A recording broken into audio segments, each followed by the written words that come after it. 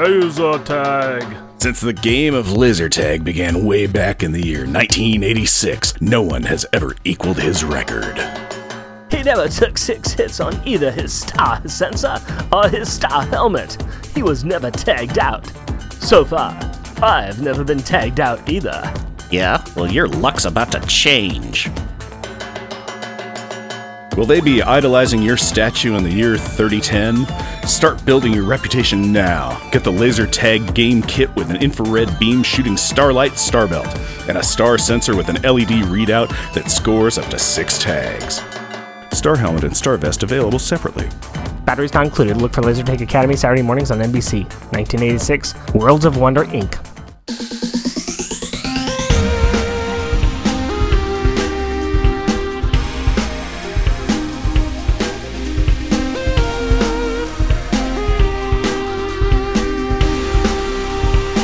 Welcome, dear listener, to our podcast. Jeff and Rick present Unpacking the Power of Power Pack, where we journey through each issue of the most underrated Marvel series of the 80s while drinking beer.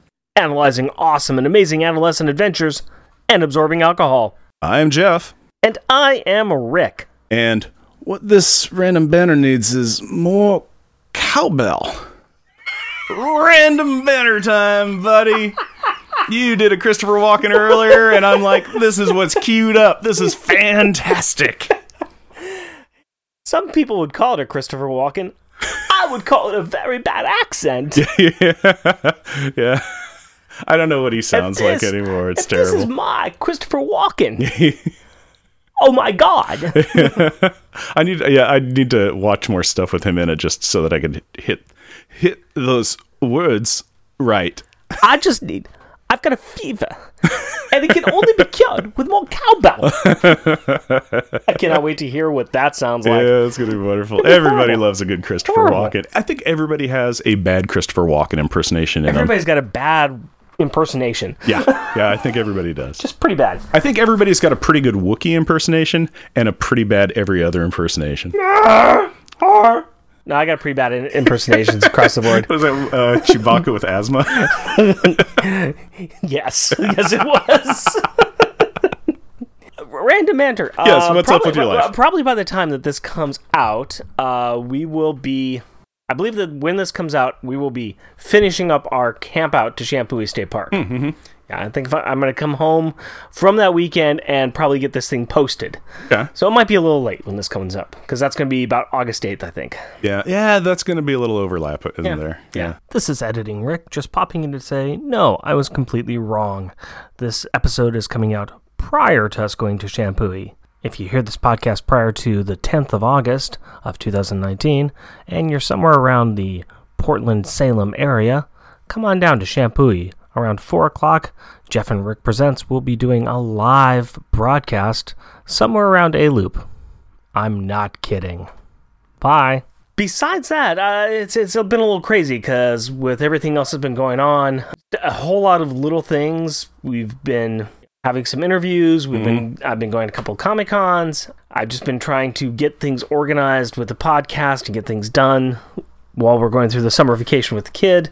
So yeah, just a lot of crazy summer vacation type things, and that's pretty much it for me. I mean, just busy work and doing this stuff. But yeah, I will say that Smash Fiction put out a 2-hour cut of me and 5 other podcasters talking about all the MCU movies, and we listed them all. Yeah, your ranking of them, correct? Yeah, we ranked them. Yep. And we each had our own rankings, and we talked about each film, and it was a lot of fun. So check out Smash Fiction, and I think it's called the Epic MCU Ranking something or another. But just check out Smash Fiction. You'll find it. Yeah, you'll find it. Yeah. It was put out in beginning of July, so it's quite good. It's a couple hours long, but we had a lot of fun. It was really fun. So I'm looking forward to getting the chance to listening to that. Spoilers. Yeah. That's why I said the chance to listen to it, because I am 53 minutes into Captain Marvel and Holding, and I haven't seen Endgame yet. So it's coming. It'll happen. One of these days. One of these days. What about you besides not watching movies? Well, you mentioned that we had an interview. So, to stick with my tradition of getting sick before an interview, I got the cold that was going around the Portland area that was hitting everybody pretty hard. So the bonus on that is that when we were interviewing Jeremy Whitley, I was only sick, and then it was the next day that I came down with like laryngitis. So I couldn't talk. So that was wonderful.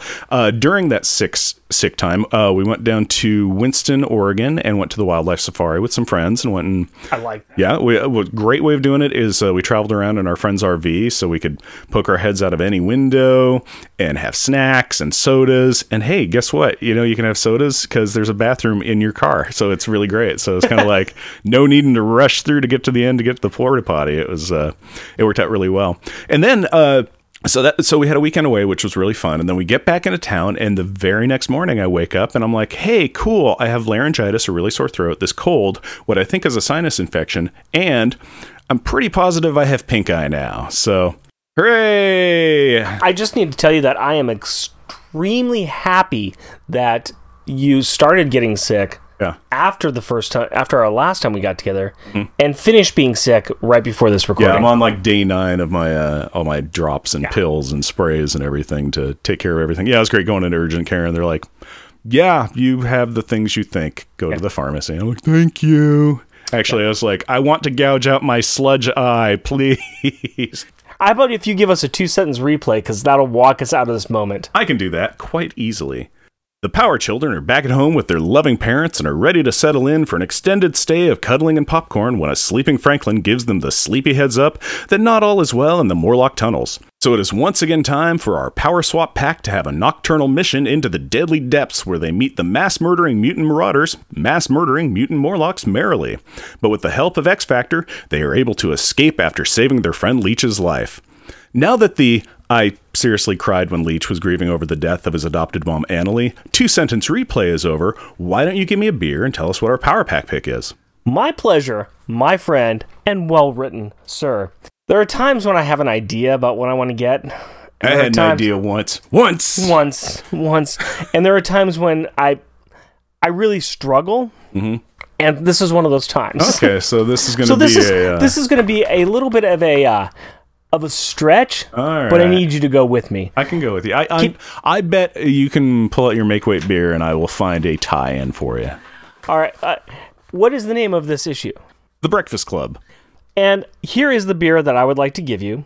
It's from Aslan Brewing, and it's called Dawn Patrol. Some people have breakfast in dawn. Yeah. So okay. Instead of Breakfast Club, we have Dawn Patrol Pacific Ale. And it's story time. Oh, that's cool. It's got a lion head on it. Oh, and a stylized blue and black and little silver outline on it. That's really cool. I like the look of that. Story time on it is Pride of the Organic Northwest. Yeah. Yeah, that's it. That's story time. It is a ABV 5.3, IBU 10, and it's a pale ale with hops of Cascade and El Dorado. Wow, that is hoppy smelling. Kind of citrusy too. Yeah, like I said, it is a weird little line. I decided to go with just a play on the name of the comic, with a nod to Power Pack being on patrol at dawn. Hey, patrolmen will carry clubs with them, so yeah. Some people have breakfast at dawn, and patrolmen have billy clubs. So, well, I mean, breakfast club. They were more or less on patrol at dawn. There you go. Oh, they actually really are in this one because it is literally like 5, 6 in the morning. So right? Yeah. So I mean, like I said, this one was a very weird connection, but we went with it. That smells really. It's kind of sweet, but very hops. Yeah, very kind of a little bit of.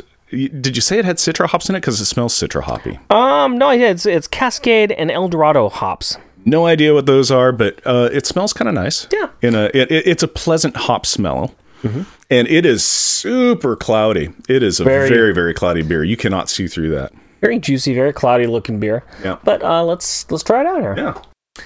It's got the tang of the hops. Yeah. But a pleasant aftertaste on it. Goes in the mouth very soft. Mm-hmm. And then it really kind of like bolds up in its flavor. You drink some and you're like, yeah, okay, that's kind of a thing. And then it's just like it goes, yeah, and makes like a fist on your tongue. And your taste buds stand But then it up. goes away. Yeah, it's I'll have to spend some time drinking this and see what I'm thinking about it. So far, not bad. It's definitely got the citrus hoppy taste in there. Yeah. But it's not a strong hop. It's pretty light. That IBU 10 is correct. That's got just the 10 bitterness level. So it's Doesn't really stay. It's pleasant. It's pretty good. I mean, it'd be nicer if today was a warmer day. Yeah. But Like it had been most every other day. Today is just kind of muggy. yeah, a little muggy. No, this is not a bad little beer. It doesn't taste altogether unpleasant. Yeah. It's a nice little beer. It's a good summer beer. A good summer beer. Now that we have our beers, let's get to the opening credits, if you please. Power Pack, issue number 28, February 1987. The Breakfast Club. Credits. Writer, Louise Simonson. Pencils, Terry Shoemaker. Inks, Hilary Barta. Letterers, Joe Rosen. Colors, Glennis Oliver. Editor, Carl Potts. Editor-in-Chief, Jim Shooter. Alex Power, a.k.a. Destroyer. Oldest Power sibling, disintegrates matter, turning it into energy, which he can expel into power balls. Julie Power, a.k.a. Molecula, mistress of density. Second oldest Power sibling, controls her molecular density. Jack Power, a.k.a. well, he hasn't said it yet, but I think he eventually comes to counterweight. Second youngest Power sibling, increases or decreases the gravity of objects he touches. Katie Power, a.k.a. Starstreak. Youngest Power sibling, flies very fast, leaving a rainbow trail behind her. And Franklin Richards, a.k.a. Tattletale. He can see the future with his dreams, as well as a host of other little fun powers, and he is the son of Reed and Sue Richards of the Fantastic Four fame. Also guest starring Dr. and Mrs. Power. They still don't know their kids have powers. The Fantastic Four, Franklin's parents, his uncle, the Human Torch, and She-Hulk, they're in space. And the Avengers, which is only the Black Knight and Hercules and the butler Jarvis. Apparently, immediately following their foray into the fatality-filled furrow known as the Morlock Tunnels, the kids have decided not to go home, even though they just got back from being space kidnapped and just snuck out of their house, and it's like 5 a.m. in the morning, and they know that their parents are soon to wake up. No, these masters of mind, these intellectual individuals, these sub-teens of smarts, they decide to try and sneak into the Avengers Mansion. That is right. These kids are making all the wrong choices in all the wrong places. But mamma mia, why are they making this choice?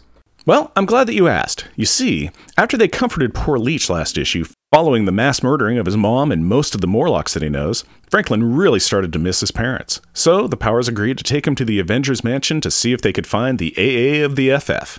That's the absent adults of the Fantastic Four for those of you playing the home version of this podcast. But it is really early, and that place has to have, like, top-notch alarms, right? Oh, it does, but the 4.5-year-old son of Mr. Fantastic knows the code, and Julie can just cloud in and punch in the code, so you know, easy peasy. Bringa. Lemons unsqueezy. With the kids in the kitchen and the security alarms blazing, Franklin guesses that the alarm codes just may have changed. Did you see Alex accidentally disintegrating a toaster? Yeah, I hope that's not Steve Rogers' favorite toaster. Why? 'Cause you do not do that to America's toast. I don't get it. Would you hurry up and see Endgame already? Anyway, the kids are freaking out, yelling and crashing into each other. Bumbling would be a delicate way of putting it, but I will just say that they are putting on a display of how not to be a premier super team in the home of currently 2 premier super teams. But I do like the one part where Katie berates Alex for doing something that he always yells at her for, i.e. accidentally disintegrating something. Amongst the infighting, the kids hear someone approaching and figure that they will have to face the Avengers with their Marx Brother routine. They decide to costume off back into their pajamas they were wearing the night before and behave like regular, dumb kids. Except for Julie, who was clouded out of her bedclothes when they flew into the boys' room. Oopsies! She quickly costumes back on, hoping that her uniform will just pass for pajamas. Halt, miscreants, or face the wrath of Hercules! And just in time, because the Fraternal Order of the Medieval Brotherhood arrives. I think that they are known as the Avengers. Really? 'Cause I see a guy in a sleeveless undershirt, boxers, and a sword, an old white dude in a nightshirt and a cap, and a beefy third guy in a towel, holding a trunk as a weapon. That would be the Black Knight, Jarvis the Butler, and Hercules. You know, a mess of old white guys. And this is the Avengers? Okay, I have to admit that I was kind of expecting something more. It is them, but I grant you that they are not too intimidating in their sleeping gear. No offense, but when you're expecting the Avengers, these 3 dudes, no matter what their sartorial choices may be, are just not that impressive. Hercules and the Black Knight are it? I know them from the papers.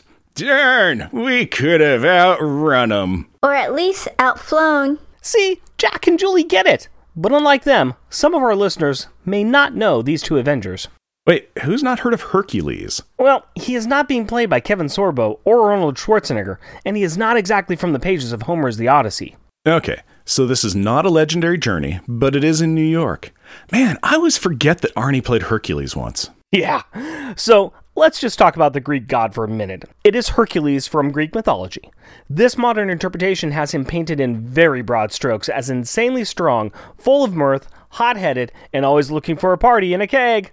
AKA stereotypical jock frat boy. Black Knight, also known as Dane Whitman, is an excellent swordman who has an enchanted blade that has been passed down through his family, aka stereotypical SCA dude. So, not the A-list team, but we are burying the lead because the awakened and attacking Avengers avert all advances after attending and acknowledging the appearance of the absent all-powered adolescent. Jarvis and Franklin have a sweet reunion as all of the kids try to explain why they are here.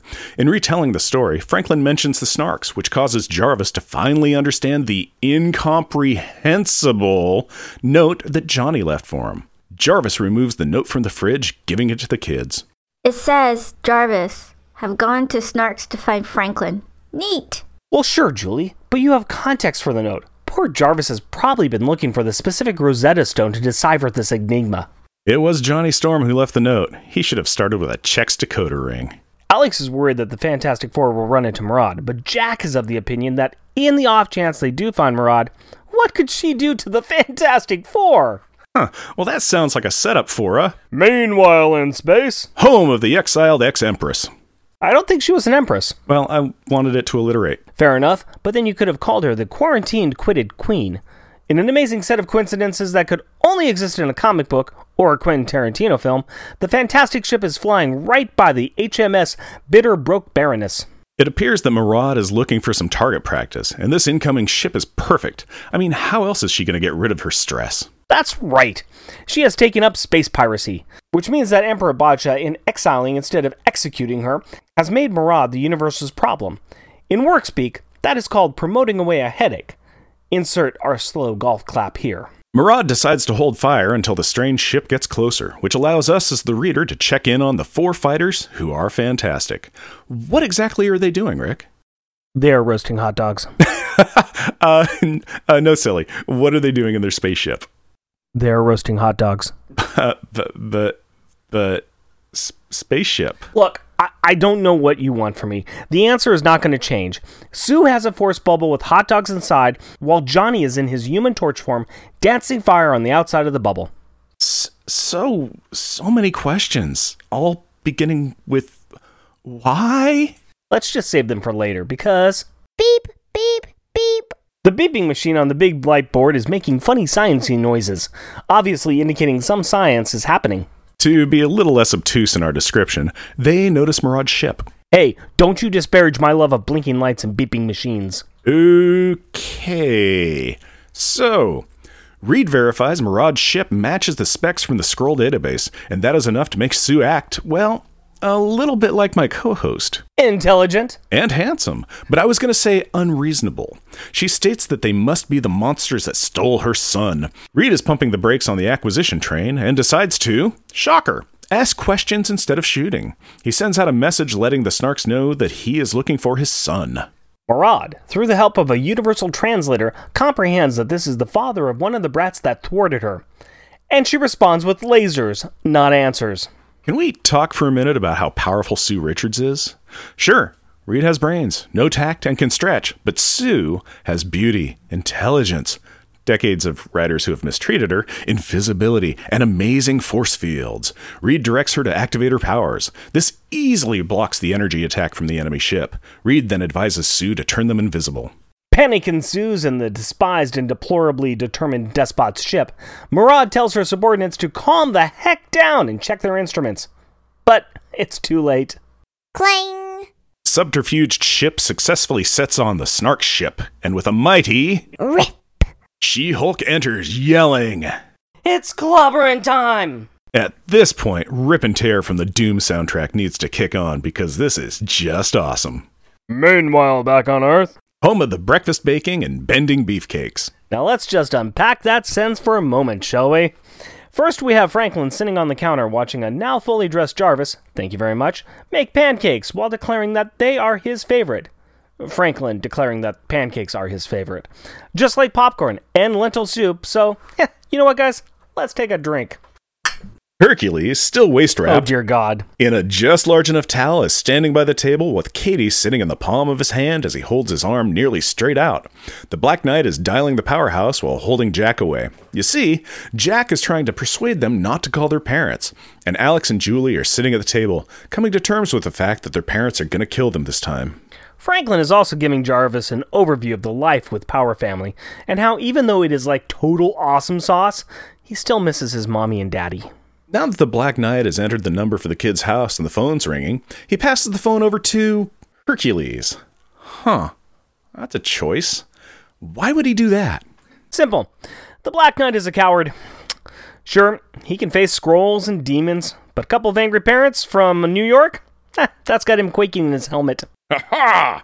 A fine idea, Dane. This may be quite a shock. No doubt they'll find my godlike delivery comforting. Nope. No one would find that comforting. At the table, all four kids are now whispering together about their predicament. Alex is ready to tell their parents about their powers. Julie is afraid it would snap their minds. Jack is comparing the situation to the Richards, and how they treat Franklin even when they have powers themselves. Katie is backing up Jack, saying that the Richards don't even seem to love Franklin. Meanwhile in space... Home of the Fighting Fantastic Four. Bam, sock, pop, wham, choke, thud. The Snarks are not pleased to find that they have attacked more superpowered humans. This is why you should always do research before you swipe right on that app. It probably is not helping that they attack the FF, or that the FF are looking for their lost little lamb. It probably is also not helping that no one has turned on any kind of translator. There's a lot of yelling in languages not understood by the other side. Reed leads his team into the control room where they find Murad. The Queen tries to rally her troops with a... Cowards! Fools! Which does not have the same motivational tone as, say, what we do in life echoes in eternity. But it does inform the humans that the translator is working here, so Sue uses her force field to gently Wham! place Murad onto a wall so she can politely start a dialogue. You can understand me, so talk. Where's Franklin? What have you done with my son? Diplomacy. Where would we be without you? Meanwhile, in a mostly empty apartment. Home of the, oh dear God, not again, parents. Yep, whether it was the ringing phone, a trip to the restroom, or an alarm going off, Maggie and Jim have woken up to find that their kids are gone. Again. Bring, bring! I'm really feeling sorry for these two. This is just mean. After running from room to room, they collapse into each other's arms, crying hysterically. Bring, bring! On the other end of the line, the kids are feeling like they have caught a break since no one is answering.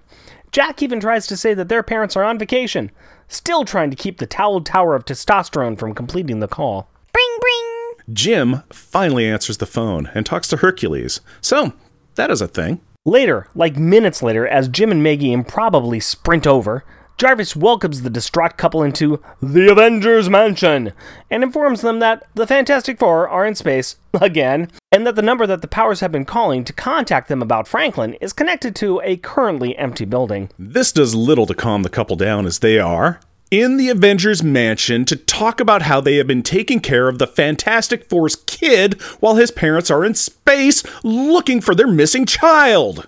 And as they enter the kitchen, James starts off by addressing Alex as Alexander. Ooh, that is a sheer sign that you are busted as a kid when you get the full name treatment. I have no idea what you're talking about, Jeffrey. Uh-oh. And Jim demands to know what in the wide, wide world of sports is going on. To lie or not to lie? That is the question that Alex tries to answer. But Franklin jumps in to say that it was his fault. He was sleepwalking and walked right out of the apartment. And the Power Kids wanted to stop him, and they wanted to wake up the Power parents, but the kids knew the adults were tired. And...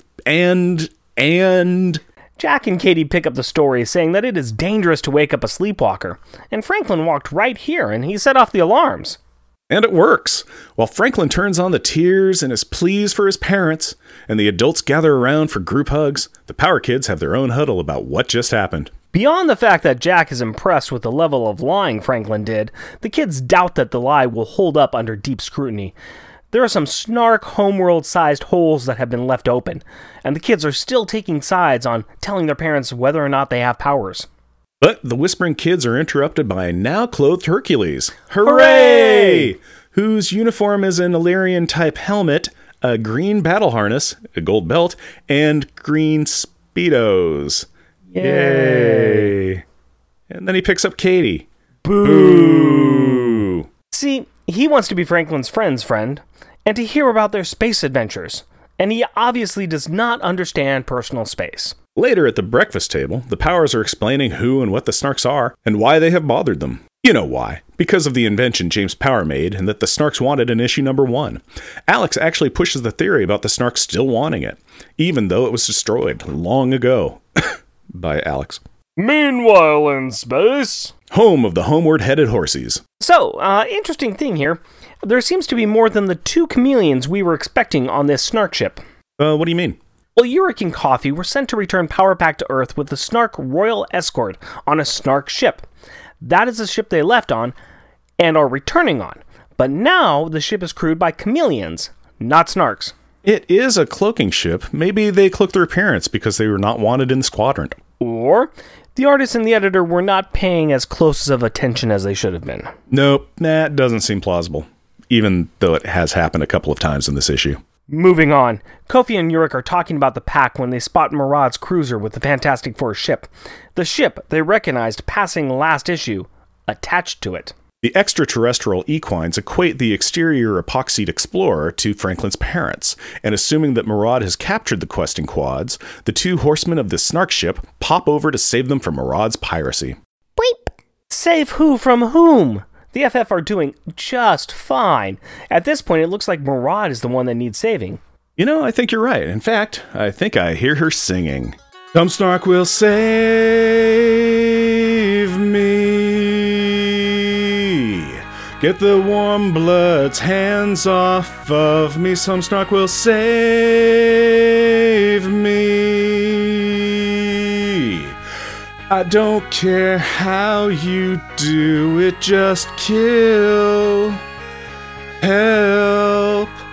Come on. Will you just let me go?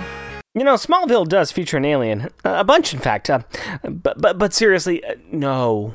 Although the Chimelians teleport into a fight, they quickly figure out who the FF are, and they appear to be like Charlie Sheen and winning!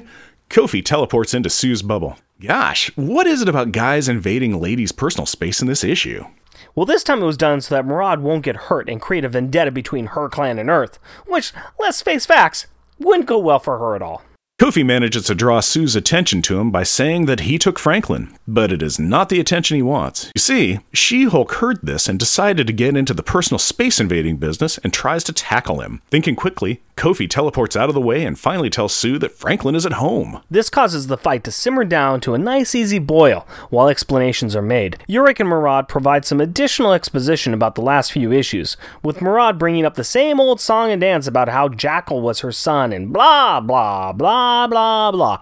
Wake me up when this merry-go-round comes to a stop. Apparently Marad is still a little bit bitter. Jackal was my son! He died cursing you. And on that mic drop, Urich gathers the FF and tells them to forget Mrs. Whiny Pants and get home to their son. Sue cools off and begs Reed to forget Marad. And as the 4 humans start to walk away, Reed decides to draw a line in the cosmic space sand. He stretches out his arm around the Queen's neck and declares, "And now, Marad, know this. If you so much as look my son's way again, if you so much as enter Earth's solar system, I'll come after you, and I'll destroy you." And he wings her into a group of Snarks, picking up a nice 7-10 split along the way. Urich modifies the Fantastic ship's navigation computer to guide the humans back to Earth through a hyperspace shortcut. And then, with a final wave, the Chimelians send the Fantastic Four home. Also, Urich tells Kofi that they need to go and have a word with Marad again. Meanwhile, back on Earth, home of the touring guests. Jarvis is showing the guests around the mansion while the kids are still arguing about whether they should or should not tell their parents about their powers. The battle lines are pretty well set. Jack is even taking Katie's side. Once old Babyface is right. They'd freak. Big time! But before the kids can make a final decision, there is a... Rumble, rumble, rumble. Everyone runs upstairs to see... nothing! Absolutely nothing! It is not nothing. It just looks like nothing. It is actually something with the appearance of nothing. And that nothing begins to be something as the Fantastic ship appears. Sue had turned it invisible so they could land at the Avengers Mansion secretly so as to not bother the neighbors. You mean besides the rumbling? It's not a perfect plan. The first ones out of the ship are Reed and Sue, and they see Franklin's sad little face. Aww. With a stretched out hand that turns into a slide arm, Reed picks up his son while Sue runs forward. The family embraces in a big hug while everyone watches. There may be some tears. See, they do love him in spite of his powers, and he doesn't have to lie to them. Well, that's just great. Ma Power hears Katie's cry and wants to know what is not fair. The kids are caught off guard, and even as Julie is about to spill the beans, Jack covers. Well, we're gonna meet the Fantastic Four. Why does it have to be in our pajamas? Later, the FF recount their adventures, including that they met Murad and that Reed threatened her. Awesome! Sue notices Julie's costume/pajamas and makes the connection that it is similar to the Kymelian spacesuits. Julie makes up a lie that one of the Kymelian smart ships made it for her, which is kind of true. But Alex has already started to ponder how many lies they have told, and when will he catch up with them? Before he can convince himself to tell everyone the truth, Reed invites James to check out his lab. This crushes Alex, who would love to come along, but he knows how mad his dad is at him. So, as the opening bars of All by Myself begin to play in his head, he is completely caught off guard when his dad pulls some awesome out of his pocket and asks Reed if his son can join them. Melancholy tunes are replaced by the groove and funk of Kool and the Gang, and the sweet, sweet lyrics of Celebration play in his mind as Alex dashes off to check this out. Hercules and Katie follow, and Sue and Margaret take the now sleeping Franklin upstairs, with Margaret saying that Frank can stay with them anytime the FF have to be away. Roger Stern, Tom DeFalco, and Roy Thomas do a little dance, celebrating that they do not have to find a way to write Franklin out of their stories anymore. Julie and Jack are left alone on the couch, and they continue to discuss how Franklin's parents don't seem to mind his powers. And it sounds like Jack may be leaning a bit more towards telling the truth to their parents. And as the siblings sit and notice that there's nobody there, they both get an idea. This idea is that now, at this temporal juncture, would be an appropriate moment for an applied application of force. What does that mean? It means it's... Clobbering time! And they hit each other with pillows. What do you do? Read minds? Don't have to read minds, jerk. You're my brother. Meanwhile in Central Park, Home of the scene that has nothing to do with this story. we see some boys playing soccer and talking about Alex Power. Oh, look, hey, one of the boys is Johnny Rival, our favorite school bully with the best villain name ever. He is still crooning that Alex is a mutie, and it seems like he has been singing this song so long, the others are ready for arrest. They tell him to change his tune, but Johnny keeps right on whistling away. The others are tired of his pitch, so they skip the track by walking away, reminding him that Alex pounded his drum last time. I see what you did there. I have one more. They tell him it could be treble. Well, that starts with T, and that reminds me that you've gone too far. Johnny was thinking about calling X Factor, but apparently they charge money, so he has a better idea. He will deal with Mr. Super Strength Mutie Alex Power by himself. And he says that he has a way of evening the odds this time. And so, on the last panel, we see him pull out a gun. Oh boy. Next issue, Spider-Man and Hobgoblin 2. Da-da-da-da-da-da. It's themes of this issue, starting with the Power Pack packaging time. Dancing. You got that tune. I got a tune. You got a tune, and I'm dancing to it.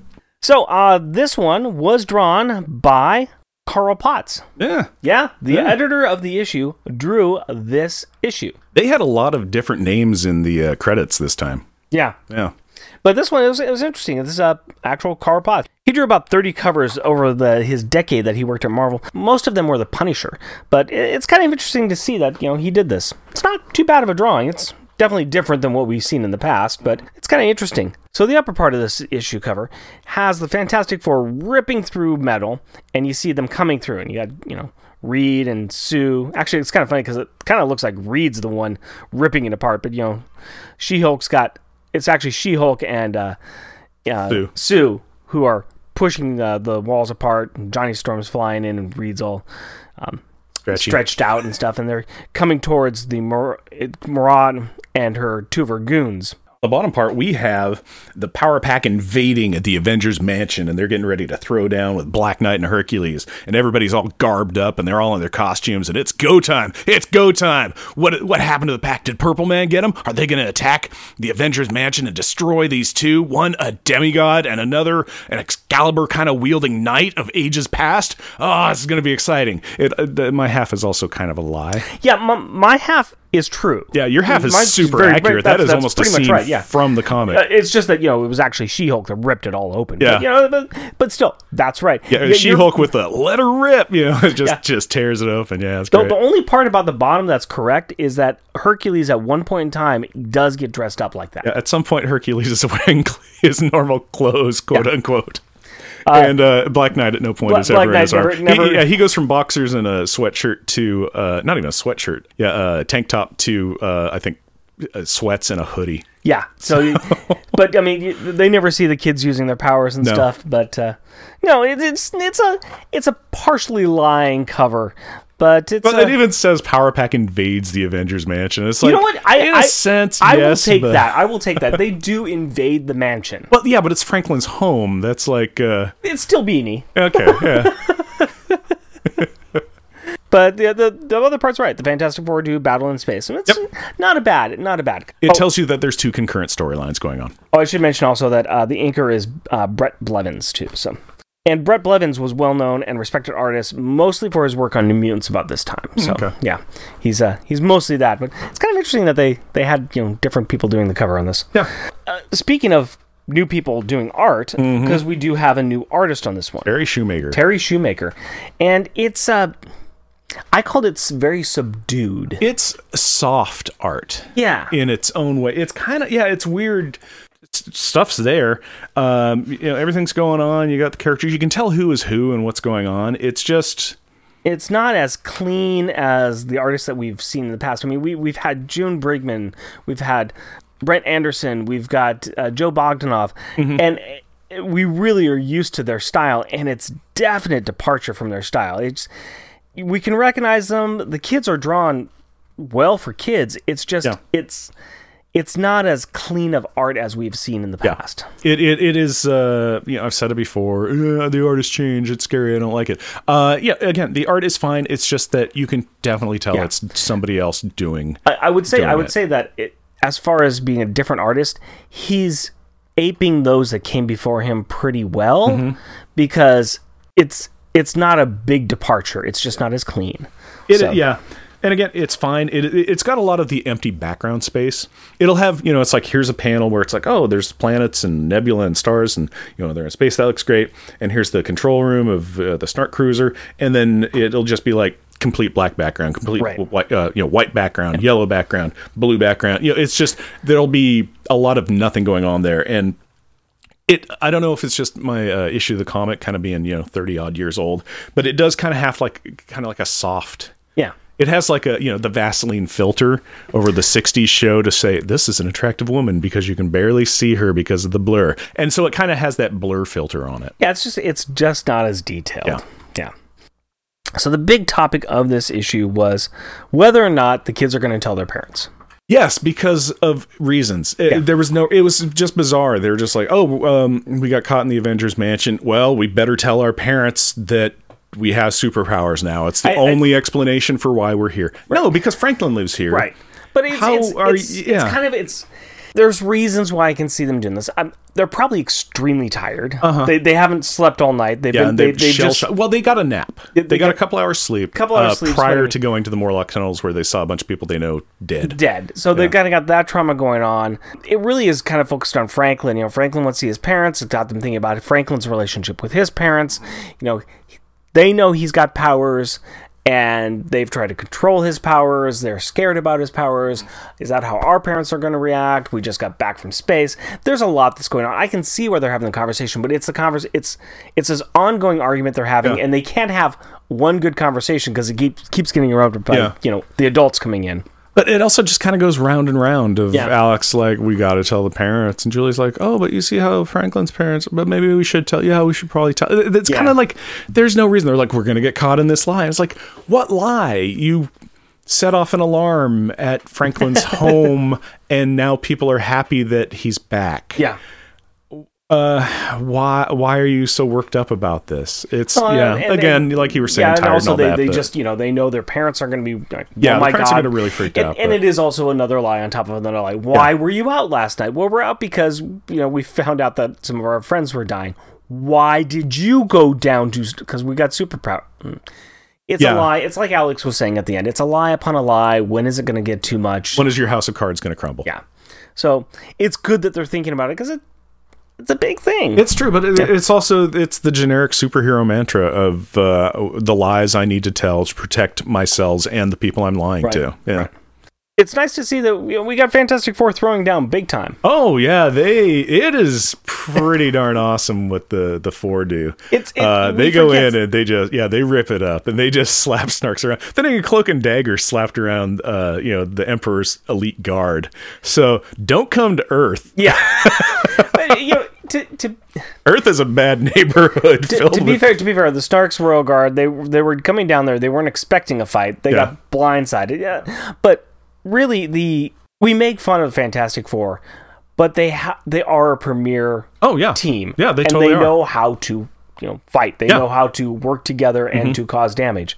So yeah, it does make sense that they can go in there and they can completely control the situation. Yeah, well, and again, it's like. Okay, She-Hulk. Well, you got a Hulk. Yeah. That's a big thing. I got a laser. We have a Hulk. We have a Hulk. I have a laser. I have force fields and I'm invisible. And I have a laser. I'm rubber. I have a laser. I'm made of fire. It's like... and not only that, but also I have force fields. I'm invisible, and I want my son. Yeah, very much so. Don't get in front of Mama Bear looking for her son. Yep. Yeah. Sue is... Edge. Sue was on edge. Sue was very much on edge, but with good reason. It's understandable. And she wants her son. This is her child. She wants her son. And Reed was a little on edge too. Yeah. He Oh well, he was after effect on edge. Sure. He was just kind of like, okay, I know fully what's going on. I have all the data points that I need to assess the situation and come up with a reasonable theory. And that theory is that you don't come near my family or my planet. Yeah, you stay away from my family. You stay away from my planet, or I'm gonna come back. And I know more than one Hulk. And if you want to see my resume on this, I would like you to refer you to Galactus. Galactus, the Skrulls. Yeah, those 4 Skrulls that are cows. Well, no, I'd like you to refer you to Galactus. Yeah. Early on in our thing, I gave him a cease and desist order. You can. A resume checker will be a Silver Surfer. So we see that Fantastic Four are quite a team to be dealt with. I mean, they are imposing. Yeah, they're fantastic. They're fantastic. The Avengers. Well, just the ones that just sleep at the mansion. This ain't no Endgame Avengers movie here. This is this was the made-for-TV special on an off-brand channel. Yes. All right, who can we afford? We can have Jarvis. We got to have Jarvis. Jarvis is willing to do anything. This was the unmade movie after the death of the Incredible Hulk. Yeah. Okay. Yeah, that's great. Yeah. Well, we can have Hercules. He's like a Hulk. We couldn't even get Lou Ferrigno back. Yeah. Okay. I mean, Yeah, Hercules wrapped in a towel. Literally, he's wrapped in a towel. He's wrapped in a towel. Yeah, for the majority of this thing. While he's holding and talking to Katie. Yeah. Well, I kind of get that. Excuse me, Hercules, could you please step away from my daughter? Black Knight and Hercules. I've always been a fan of Hercules because, I mean, he is a powerhouse. However, when your special ability is punching, guess what? That's a lot of people's special ability. The Marvel Universe made Thor a heck of a lot more interesting than they've ever made Hercules. Yeah, they really. There was a time, I think it might have been during Civil War, that I thought Hercules was kind of interesting because he kind of slipped into he's a computer programmer. and he kind of went into his computer programmer guise. Yeah, so it's just like he kind of pulled back. He had glasses and ponytail, and he kind of was like and again, except for that singular example that I just came up with, I can't come up with any other interesting Herc. Do you guys have any interesting Hercules stories, or is there any? Yeah, go if you have an interesting Hercules story, go to our webpage, and for this episode, write it on our notes there. Yeah, when do you remember a thing that Hercules did where you're like, dude, Herc's just super cool? Yeah, Jeffrey presents .wordpress.com. Yeah, and then Black Knight. You see, every comic publisher has a armor wearing knights with magic swords. Black Knight's got his points where he's interesting. He's been and done a couple of interesting things here and there, but yeah, it's kind of lame. The concept. Okay, here's your power set. Armor. Okay, yeah, armor's cool. Okay, enchanted blade. Yeah. Okay, that's cool. Yeah, so he was also good with computers too. Oh, well, all right. Maybe that was the time. I don't know. I know very little about Black Knight. But at the same time, he's kind of good with computers. But on a team with Tony Stark and Hank Pym, yeah, he's kind of third string there. Yeah, I know. Well, it's kind of like with Jim Power meeting Reed. In this one, where he's even talking where Maggie's all like, oh, well, the Snarks wanted, Jim's, device he created. He's a physicist. Yeah. And, Jim Powers is all like, nowhere on the caliber of Reed Richards. Yeah, nowhere like you. Yeah, he's like, I'm this tier. I'm not that tier. But at the same time, it's not in this issue, but there's some future issues down the line where I know they have some conversations together, and they can actually talk to each other. I would want to see that in a comic, honestly. Again, we always talk about like the slice of life stuff.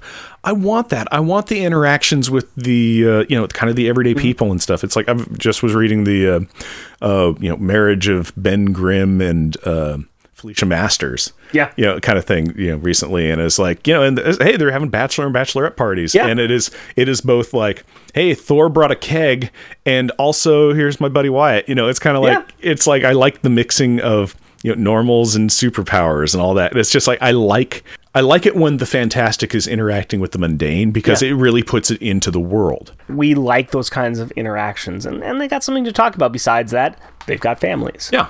Do you ever have those moments where you go down a rabbit hole so far that it's really not worth it to stop even though you should? Welcome to this segment. I decided to see if The Breakfast Club was also a book, as well as a beloved 80s film, but it is not. So I found a lot of lists of books that were reminiscent of The Breakfast Club, and after diving deep, and I mean really deep in those lists, I found a book that sounded interesting. And I read it, and it has nothing at all to do with this comic book. Period. Nothing. I would even think that they talk about eating breakfast in the book. The book is called We Are Still Tornadoes. It was written by Michael Kuhn and Susan Mullen. This is listed as a YA book, but I would say it's more of a mature YA due to the language and some of the content. The book focuses on the relationship between two 18-year-old lifelong friends. Fresh out of high school in 1982, she has gone away to college at Wake Forest, and he is stuck at their small town working at his dad's store, Aggies Men's Clothing. These locations are very important because the narrative is delivered through the correspondence these two share with each other using stationery from their respective locations. Over the course of the year, these two best friends go through a roller coaster of emotions as various life events crash around them. After years of being able to see and talk to each other every day since they lived across the street from each other, they struggle to figure out how to communicate over a medium that is not conducive to sarcasm or knowing winks. But they have their inside jokes, their deep caring for each other, and their brutal honesty. The authors do an amazing job of weaving the story of their changing lives in a compelling and heartfelt way. I was very hooked early on in reading this, and I found myself burning through this in like one night. Even though I could guess where the book was going every step of the way, I found that it was a fun ride. I was really invested with the characters and found myself taking sides in the fights and anticipating the responses to the letters. And while it has nothing to do with this comic, I still found it to be a very pleasurable diversion. So much so that I would highly recommend anybody want to read it.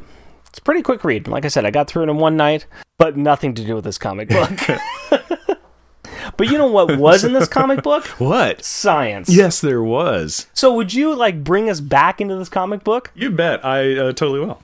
Boy, oh boy, we got an interesting look at how the Fantastic Four prepare food in their spaceship, didn't we? Well, this got me thinking. How do real-life space explorers prepare their meals in space? Is it with an open flame in the command module with hot dogs floating in it? No, the answer is no. They prepare their food in a small galley. The space kitchen doesn't need to be too extravagant because much of the food can be eaten straight from their packets and all the drinks are dehydrated. Coffee, tea, milk, and juices are hydrated in their own pouch using a valve that dispenses hot or cold water attached to the station in the ISS service module, while a similar process is employed for rehydrating the soups, pastas, and other dried meals that they have. Astronauts use a forced air convection oven to heat the prepared meals that need warming. All told, it takes about 20 to 30 minutes to reconstitute and heat a meal. So, no microwaves, no convection ovens, and no open barbecue pits, just hydrating and heating. And that is this week's Science Corner. Thank you very much. There was a very lack of open flame and hot dogs in that report, and that made me sad. Yeah, I was surprised too. I'm like, don't you just have a giant ball of flame with food floating in it? You do, only if it's power. That's a segue. Thoughts. So let's talk about some final thoughts. Refrigerator gallery, not ISS space station gallery. I'm talking family refrigerator gallery. Because, if we go up there and put a piece of artwork on there, it's going to float away. Unless we use a magnet. Or Velcros, which they use in space all the time. Velcro on everything. But I'm not going to Velcro my artwork to a fridge. Okay. What piece of art in the book needs to be put on the space station refrigerator? What do you have as a backup that is funny? My backup joke one is on page 3, and I call it Unslumber Party. And this is when the Power Kids have turned their costumes off and are in their pajamas, and out of a doorway bursts Hercules, front and center, carrying a foot locker because he's going to smash people with it, wrapped in a towel. The Black Knight in his boxers and tank top, and Jarvis in literally flippy slippers, a nightgown, and cap, as though he were Ebenezer Scrooge. I want to see him carrying a candle. And I absolutely love this because it gives you almost too much information about how these people sleep. Yes. Especially Hercules, because I don't think he went to bed wrapped in a towel. At least he put it on before he grabbed the trunk. Yes, thank you, Hercules, for that small favor. So I'm just like, wow, I know what everybody wears when they go to sleep, or lack thereof, Herc. So it just made me laugh. I just loved seeing two groups of superheroes in their pajamas, or equivalents thereof. Well, I would like to say that I also have Hercules as my backup funny one. And this one is all the way on page 20. And it's this touching scene where you see the Franklin is being hugged by his mommy and daddy. And you see Power Pack in the background. And you see, Johnny Storm and She-Hulk back there. And you also see Hercules. And it looks like Hercules talking to them. And what I'm seeing Hercules say, "Thou dost not know how to pen a missive, young knave." Chastising Johnny about his note, huh? Uh-huh. Nice. That's what I see when I look at that picture. I like that. I like the little background story that you threw in. Thank you very That's much. very, very plausible. Very plausible. Yes. All right, what do you have as your funny one? My first place joke one is on page 5, and I call it Dogs in Space. And it is the Fantastic Four in their, the piloting area, the command module part of their spaceship. And they're making hot dogs in space in a force field with the giant flaming fireman and She-Hulk with a giant tray of hot dog buns. It's just like, it's so ridiculous. It's ridiculous. I love it. It is just, it in no way makes sense. It's just kind of like, this. what are you doing? You're one of the smartest people on the planet, and you're doing what? Yeah. It's just none of this. None of this. No. I'm going to go back to the back of the book here, and this is page 21. And my funny one, I love this scene. I just love this scene. Mm-hmm. It's the 3 bottom panels, and it's the clobbering time panels. Yeah, it's clobbering time. That's good. It's where Julie and Jack are having their little conversation, and she turns around and she grabs a pillow right before Jack grabs a pillow, and she smacks him upside the head with it. It is just hilarious, and it is very cute. Yeah, so I really like had to that. have that as my funny one. It is a great scene too. It's very sibling-esque. What's your backup top one? My backup top one is on page 7, and I call it Rip and Tear. You have my top one. Oh, nice. Yeah, this is the scene where, the Fantastic Four is forcefully boarding Marad's ship. Go ahead and describe it. I have it as Enter She-Hulk. Nice.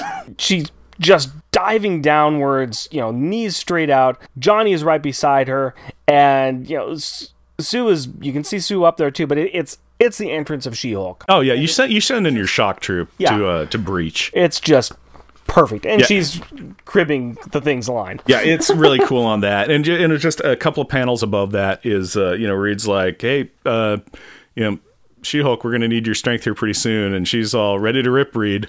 Yep. And then on that panel, the sound effect is rip.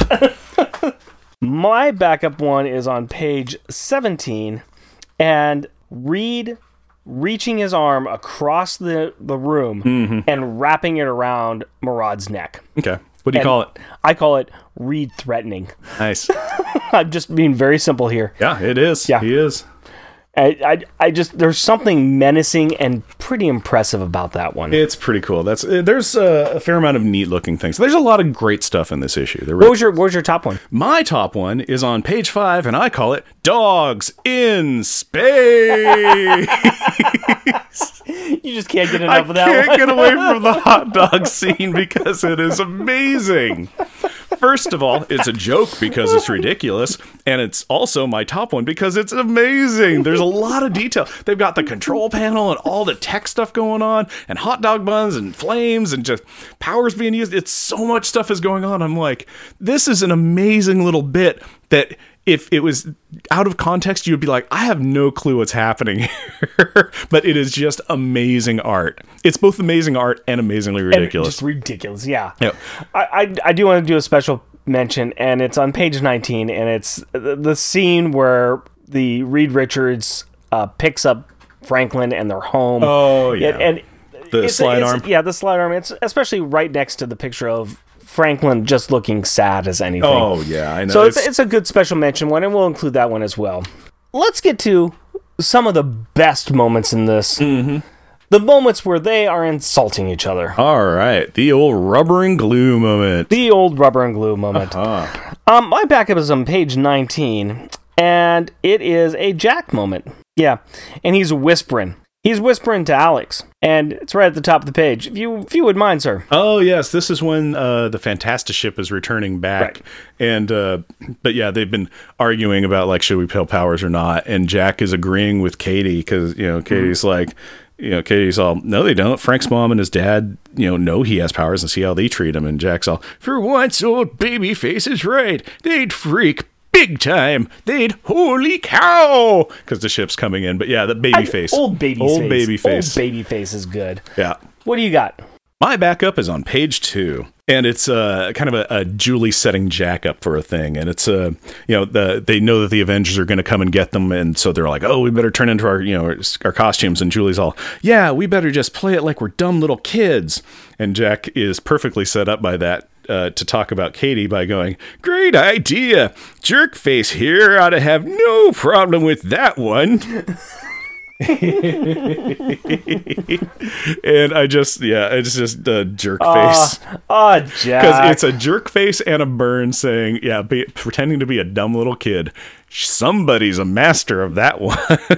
I'm going to be surprised if we don't have the same first place one. Ooh, I'm curious. What's it? What page? Page 13. Page 13. Go Is ahead, it sir. Jack? It's Jack. You Is know it which one. Jack? Yeah, I know. It's great. This is Katie is talking about how, it's the same thing. yeah, it's the same thing, but this time she's talking about how, their parent, Franklin's the youngest one now, and their parents love him best, and how, basically going, Franklin's going to live with us, and my parents love him more than they love me.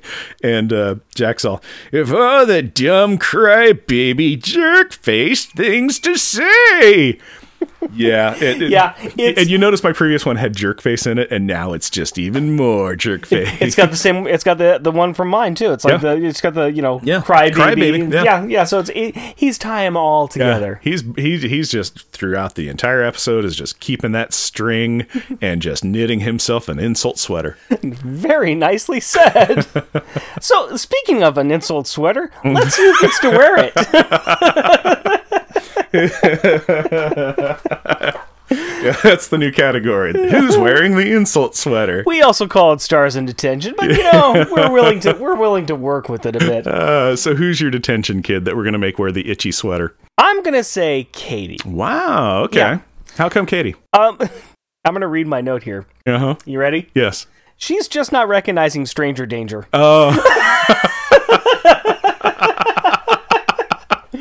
I had a very hard time picking out which kid was the worst and which kid. This was a very rough one for a kid.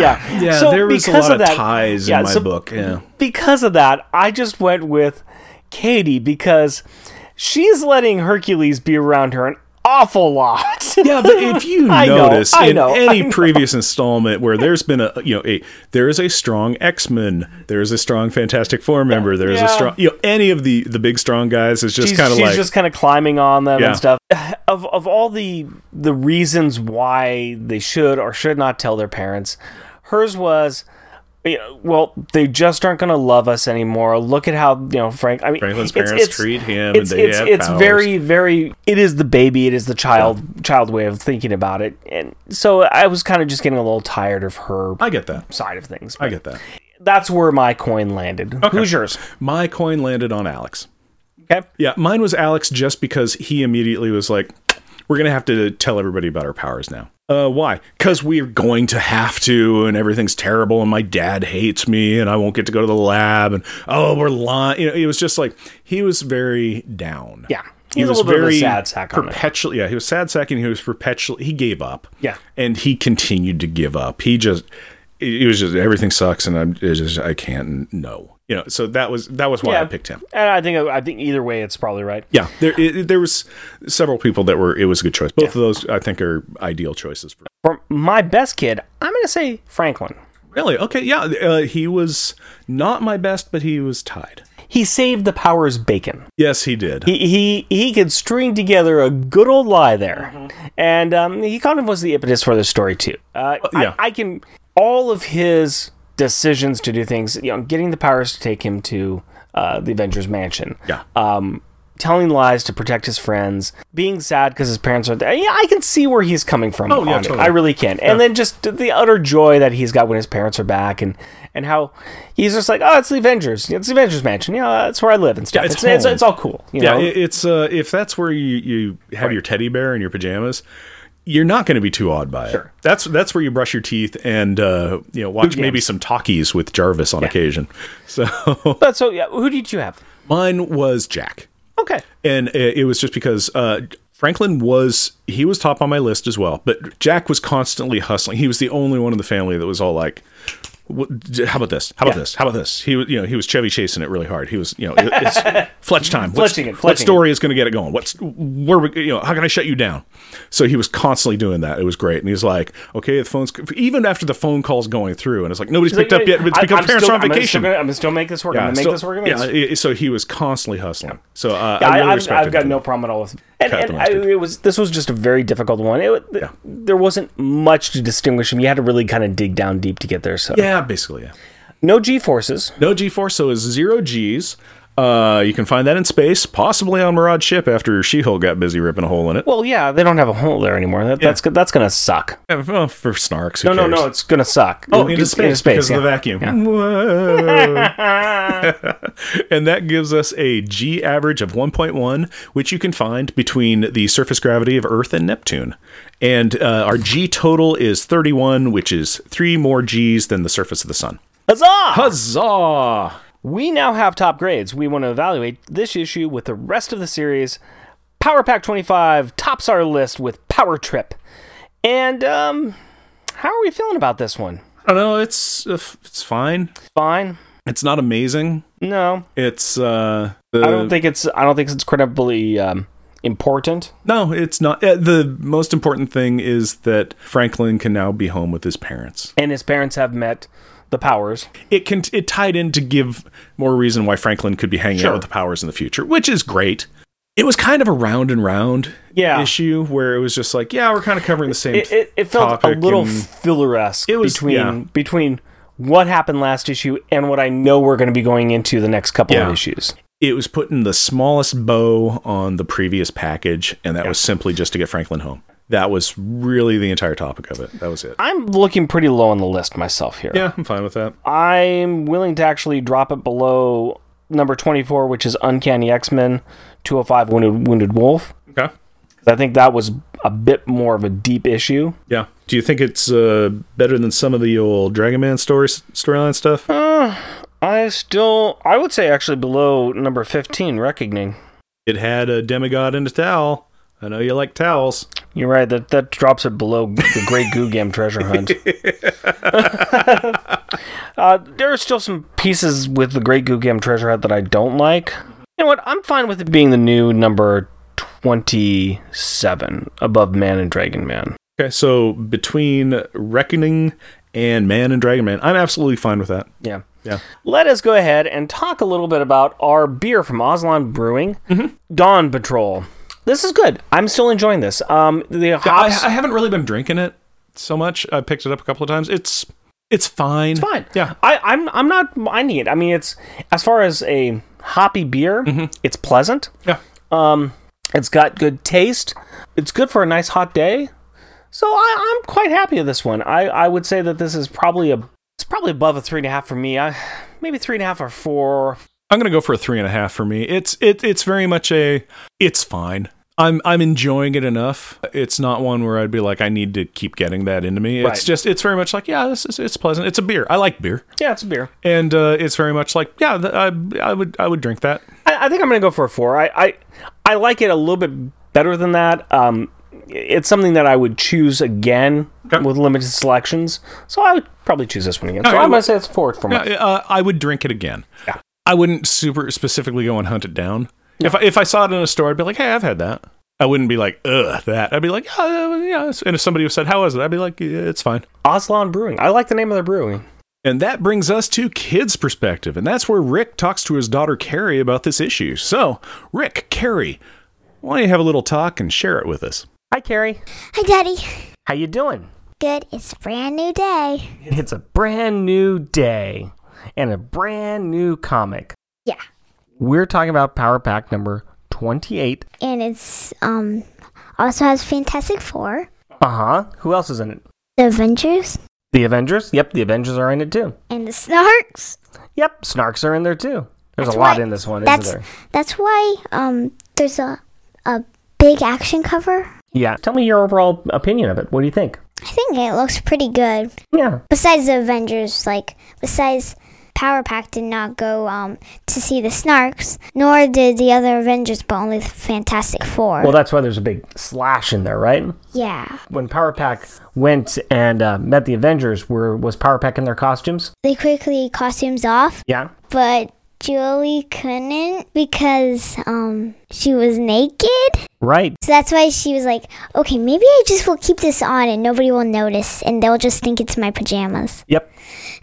So, tell me what you thought about the book. What happened in the book? As soon as the Avengers saw them, Franklin recognized somebody in there. So that's why they didn't, start a fight. Right. Which was good because that would be good against good. Yeah, we don't want that. Yeah. That means less heroes. The parents didn't notice that their children escaped again. Until they woke up in the morning, right? Yeah. Yeah. Were they a little upset about that? Yeah. You think Mommy and I would be upset if you ran out of the house in the middle of the night? Yes. Are you going to do that? No. Good. I'm always too sleepy to do that. Yeah, that's true too. What else is in the book? They had breakfast with the Avengers. Yeah, who made breakfast? Jarvis? Yep, Jarvis made breakfast. And then Franklin says, pancakes, my favorite. Let's just say that Franklin likes to say, my favorite. Yes, he does. So their parents were so close to actually knowing their kids' powers. Right. The kids were talking about that a lot, of whether they should tell their parents that they have powers or not, right? Yeah. You think they should? Well, if I had powers, I would tell you. Aw, thank you. And Mommy. Why do you think the power kids don't want to tell their parents? Because they think they've seen enough. They think that it would be too much for them? Yeah. That sounds fair, though, right? Yeah. Katie and Jack were like, well, Franklin's mom and dad know that Franklin has powers and look how they treat him. But it turns out they treat him good. Right. They're worried about Franklin's powers. Yeah. So maybe they should, maybe they shouldn't, but it's kind of hard, though, right? It's a hard decision. Very hard decision. That's why they're just making up big lies. They are making very big lies. But that's the hard thing, because if you tell them, then they'll get mad at you for lying. Yeah. That's going to be awkward. It is going to be very awkward. Anything else you want to talk about, or is that about it? Well, all I have to say is it's a hard decision that they're going to make. But luckily you don't have to, because you don't have powers, right? Yeah, I sure wish we could fly. It would be nice to be able to fly. Then we wouldn't have to wait in traffic, right? Yeah, we could just fly out of the car and say, traffic stop. Or we could just, mainly just fly on. Leaving your car. We'd leave the car at home. We just fly from the house.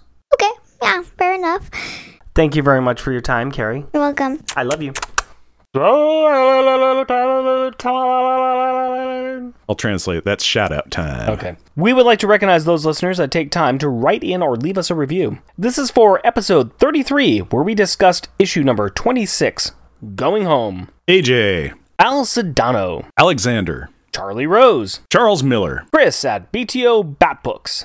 Craig McNichol. Dan Grote. David H. Adler. Ed Moore. Gibson. Green Lantern HG. Jeff Polier. Jeremy Daw. John from Married with Comics. Limax7. Mal. Matthew Birdsey. Max Traver. Nicholas Prom at Comic Reflections Podcast. Pat Christatos Sampson. Power Pack Nation. Radioactive Dog Welder. Release Infinity. Sam's Tangled Web. Secret Wars and Beyond Podcast. Spider Ed Far From Home. Tim Price. Tommy. Trucker Talk. Warlock Thanos Podcast. And last but not least, we have a very special thank you to Stephen Gray. Stephen is one of our amazing supporters on Patreon, and he requested a parody song on the plight of the chameleon race, sang in the style of the Osmond's Crazy Horse. So, here you go, buddy.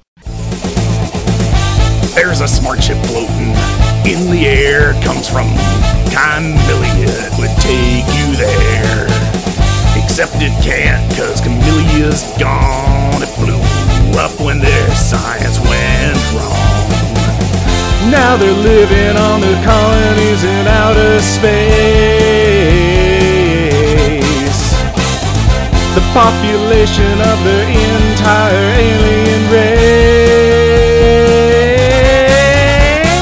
Their space horses. Wow, wow. Their space horses. Wow. We will be sending you a copy of that as well. Now, I have to admit that I'd never heard of this song before, and when I saw that it was from the Osmond Brothers, I was really expecting it to blow. And it did, but not in the way I was thinking. It blew me away. This song is amazing, and I want to thank you for introducing it to me. So thank you, Stephen, for that, and thank you so much for your patronage. We really, really do appreciate it, and you for your interactions and the time that you spend listening to our show. I cannot tell you how weird that was, being here watching him sing the song. I didn't know what was going to happen. He put it together all by himself. It was a thing. It was a sight to behold.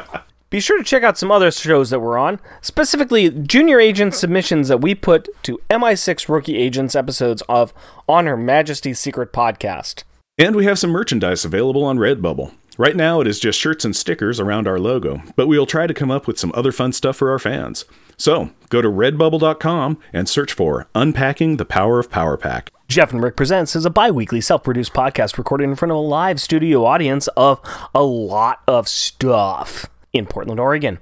If you would like to interact with us through the magic of the interwebs, you can do so through Twitter at Jeff and Rick Present, our Facebook page, Jeff and Rick Present, our email address, Jeff and Rick Present, all one word, at gmail.com, or at our website, jeffandrickpresent.wordpress.com. And if you would like to help support our show, we are on Patreon. You can find us at patreon.com, Jeff and Rick Present, all one word. Please rate and review us anywhere on the internet that you possibly can. tell your friends about us, share your love for us on social media, and just, throw our show at a random person on the street. Just grab a stranger and yell our name. And as always, we want to thank the wonderful women in our lives. My wife, Cindy, and our daughter, Carrie. My fiancée, Hillary, and our daughter, Aurora. We love you. Until next time, Costumes off. Our theme music is 80s Action. Also featured in this episode is Laser Pack. All music is by Kevin MacLeod at Incompetech.com and is licensed under Creative Commons by Attribution 3.0 license. Laser tag! Laser tag, Jeremy. It's laser tag. Do I need more cowbell? Laser tag. Pop, wham, choke, thud. Featuring Power Pack. Alex Power, a.k.a. Nice, Rick. Aren't you a Power Pack expert? You don't even know Alex's a.k.a. Right. Powerhouse. It's Paxman. Pop, wham, choke, thud. Franklin guesses that, guess what? The alarm guess what? The alarm clothes. Codes. Alarm codes. Franklin guesses that the alarm clothes may have changed. You said clothes again. Pop, wham, choke, thud. Halt, miscreants, or face the wrath of Hercules. Jeff, it's Hercules, like the Greek god, not Hercules as in Hercules Poirot. Actually, looked up Greek, English and Greek accents. Uh-huh. Yeah. So that's what you're That's going with? pretty close, yeah. All right. I can do another if you want. I can try something else. If that's your bliss, then I want you to follow it. Okay. Pop, wham, choke, thud. Black Knight, also known as Dane Whitman. Insert name. Pop, wham, choke, thud. Hercules, still waist-wrapped in... Oh, dear God.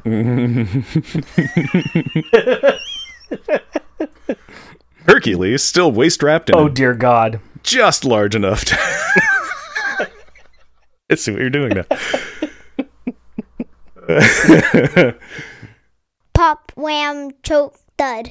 A fine idea, Dane. This might be quite a shock. No... God, it's turned Scottish. Turn Scottish. It's turned Scottish. It's turned on you. It's turned. It's turned. Oh, the haggis is turned. Pop, wham, choke, thud.